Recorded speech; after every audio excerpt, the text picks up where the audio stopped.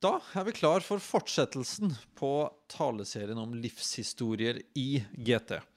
Vi har nå vært gjennom Gideon første gang, og så var Oddvar innom Moses andre gangen. Og nå har vi kommet til en annen spennende person i denne taleserien om livshistorier i GT, som handler om å se hvordan Gud hadde spesiell relasjon med mennesker i det gamle testamentet, og hvordan det kan være med på å utfordre oss i vår relasjon både til Gud og til de menneskene og det samfunnet vi har rundt oss. Når vi da skal se på Josva sitt liv, så kan vi begynne med å gå litt bakover og se at Gud kalte Abraham og sa til Abraham og ga han et løfte om at han skulle bli et stort folk. Og så etter hvert så ender det jo opp med at Israelsfolket, de blir et stort folk, men har havnet i Egypt og blir etter hvert slaver der i Egypt. Men gjennom Moses så fris de ut fra Egypt igjen. De får de 10 bud. Og hvis vi skulle på en måte oppsummert livet til Moses, så går det vel an å si at han var en leder som gikk rundt i 40 år med 2 millioner mennesker, og hvor det hele veien handlet om, de her i stand til å være lydige mot Gud, eller de ulydige? Og dessverre så var de veldig ofte ulydige, men likevel så holdt Moses ut og ledet folket gjennom ørkenen i da 40 år. Så det en kar som kommer inn i bildet som heter Josva, og han kommer inn mer og mer når Moses sitt liv i ferd med å gå mot slutten. Og når Moses dør, så det Josva som blir utfordret på å ta over lederansvaret for Israelsfolket. I utgangspunktet så var det jo meningen at Moses skulle lede folket inn i det lovede land i Kanaan. Men så ble det dessverre ikke sånn, og det kan vi lese grunnen til i 5. Mosebok 32, 48-52. Samme dagen sa Herren til Moses, gå opp på Abarimfjellet på fjellet Nebo som ligger i Moab, rett imot Jeriko. Se utover Kanaan. Det landet vil jeg gi israelittene til eie, og du skal dø på fjellet der du går opp og bli forent med ditt folk, slik som din bror Aaron døde på fjellet Hor og ble forent med sitt folk. Dette skjer fordi dere var troløse mot meg blant israelittene ved Meribakilden, ved Kadesh i Sin-ørkenen, og ikke helliget meg blant dem. Du skal få se landet foran deg, men du får ikke komme inn i det, inn i landet som jeg vil gi israelittene. Så konsekvensen av at Israelsfolket fortsatte å være ulydige, var rett og slett at Moses ikke fikk muligheten til å gå inn i det lovede land. Det var det nemlig Josva som skulle få lov til å lede det inn i.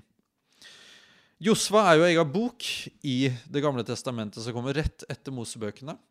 Først så får vi se litt mer i kapittel 1-5 om hvordan Josva leder Israel. Og så fra kapittel 6-12 så tar Josva Israelsfolket med inn i et par kamper, inn i noen kamper mot kananittene først og fremst.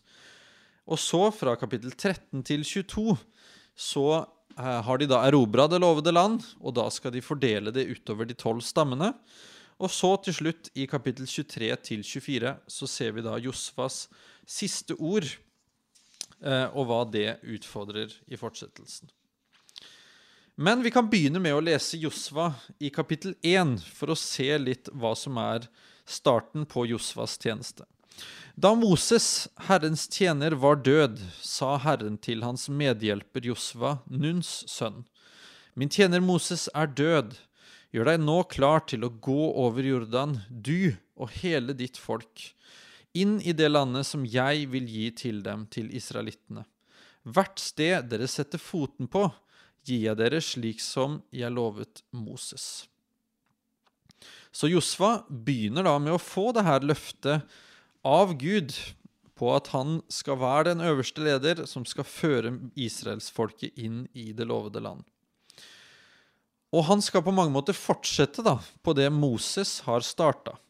Og i fortsettelsen i vers 1, 6-9, så får han beskjed fra Gud. Vær modig og sterk, for du skal gjøre dette folket til eiere av landet som jeg med ed lovet deres fedre å gi dem. Vær bare modig og sterk, så du trofast følger hele den loven som Moses, min tjener, påla deg å holde. Vik ikke av fra den, hverken til høyre eller venstre, så skal du lykkes overalt hvor du går. Denne loven skal du alltid ha på dine lepper. Les fra lovboken dag og natt, så du trofast følger alt det som skrevet i den. Da skal du ha fremgang der du ferdes, og alt skal lykkes for deg. Jeg har jo sagt deg, vær modig og sterk. La deg ikke skremme og mist ikke motet, for Herren din Gud med deg overalt hvor du går. Så vi ser at det faktisk bare i løpet av 3 vers så repeteres det 3 ganger at han skal være modig og sterk, og samtidig understrekes det gang på gang at han skal følge loven, ikke som en tvangstrøye, men rett og slett som det som vil føre folket inn i gode ting og gi dem alt det de trenger. Det interessant å se relasjonen der mellom Moses og Josva. For det ikke bare at en tar over for en annen. Og når vi skal da snakke om Moses og Josva, så det noen interessante paralleller mellom livet deres. For det første så kan vi se hvordan Moses, han møtte på Rødehavet, og da skulle han prøve å komme seg over det, og da åpnet jo Gud opp sånn at de kunne gå tørrskodd over. Josva, han gjør faktisk noe veldig lignende i kapittel 3 i Josva. Der skal de over Jordanelva, og Gud gjør det sånn at de får gå tørrskodd over der. På samme måte som Moses ble utfordret på at han måtte omskjære sine krigere, så var det nå i løpet av ørkentida sånn at de ikke hadde blitt omskjært, så de yngre krigerne, de var ikke omskjært. Så når vi kommer til kapittel 5 i Josva, så står det da at Josva omskjærte sine krigere, sånn som da Moses også hadde gjort det. Og så har vi også et møte som Josva har med en fører for Herrens hær, står det. Det vi mest sannsynlig kan tenke en engel.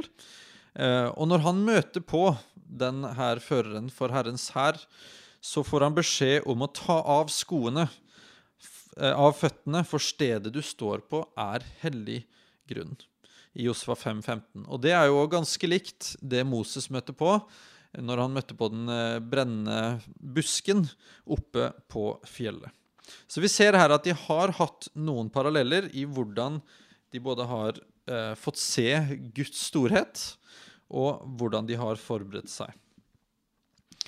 Og så det da sånn at etter en periode hvor han begynner å lede Israelsfolket og gjør seg klar til å komme i gang, så begynner da krigen eller erobringene av det landet som Gud hadde lovet dem. Fordi det var sånn at det var ikke en plass der det ikke bodde folk, det bodde mennesker der, så hvis de skulle få det landet, så måtte de erobre det.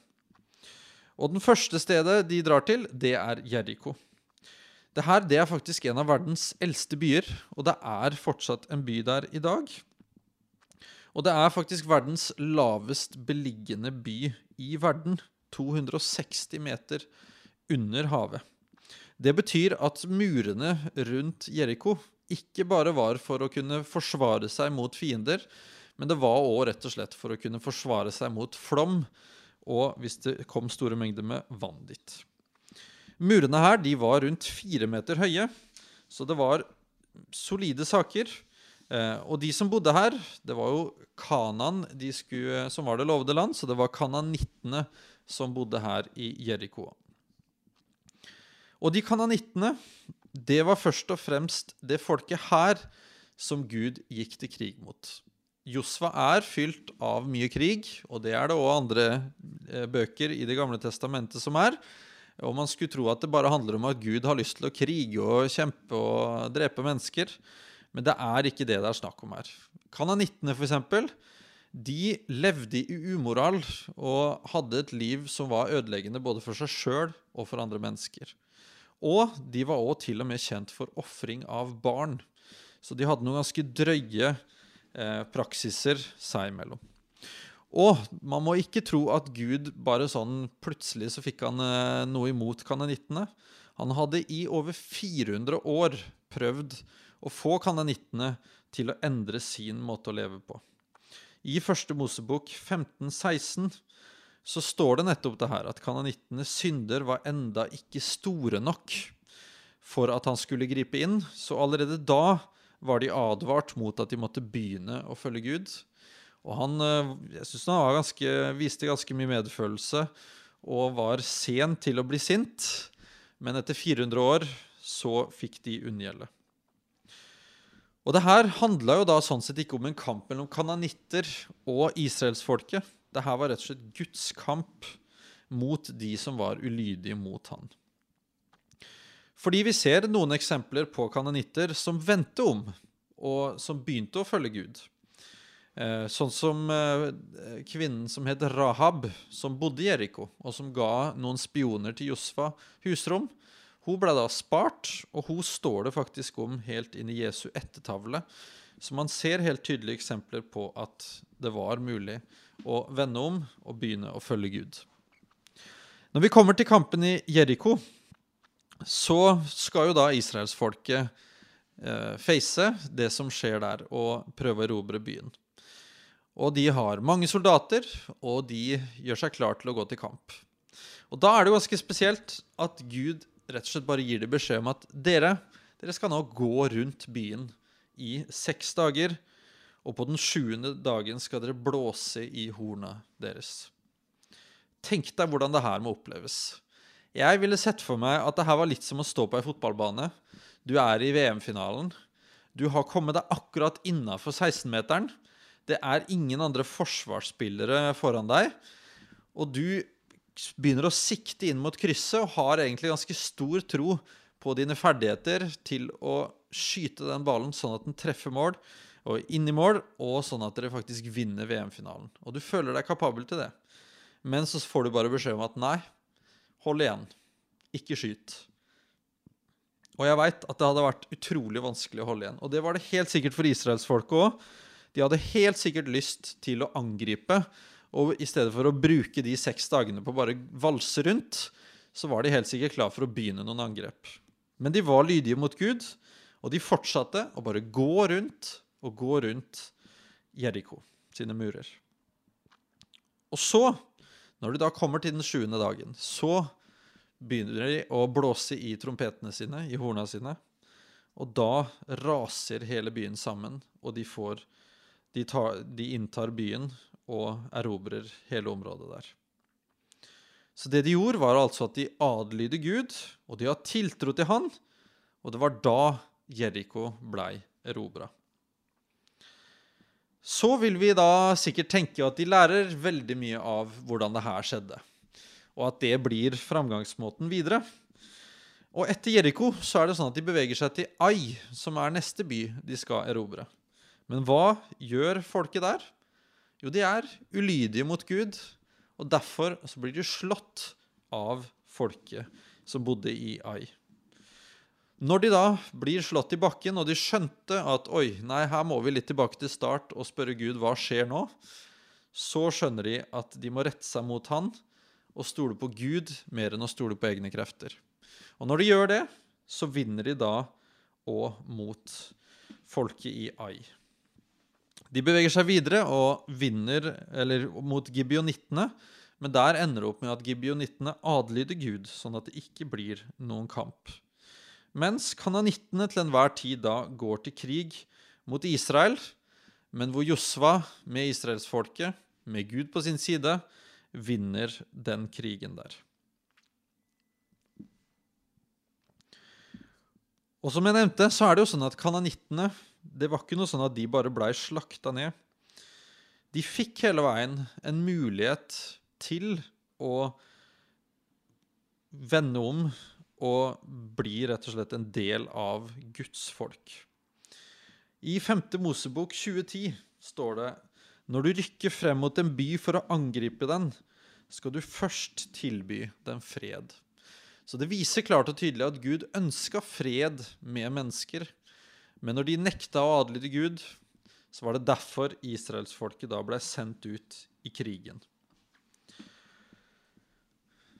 Når Josva da etter hvert hadde vunnet den krigen her, så er det jo tid for å fordele det lovede land. Fordi til enhver tid så har man fordelt det her på de 12 forskjellige stammene.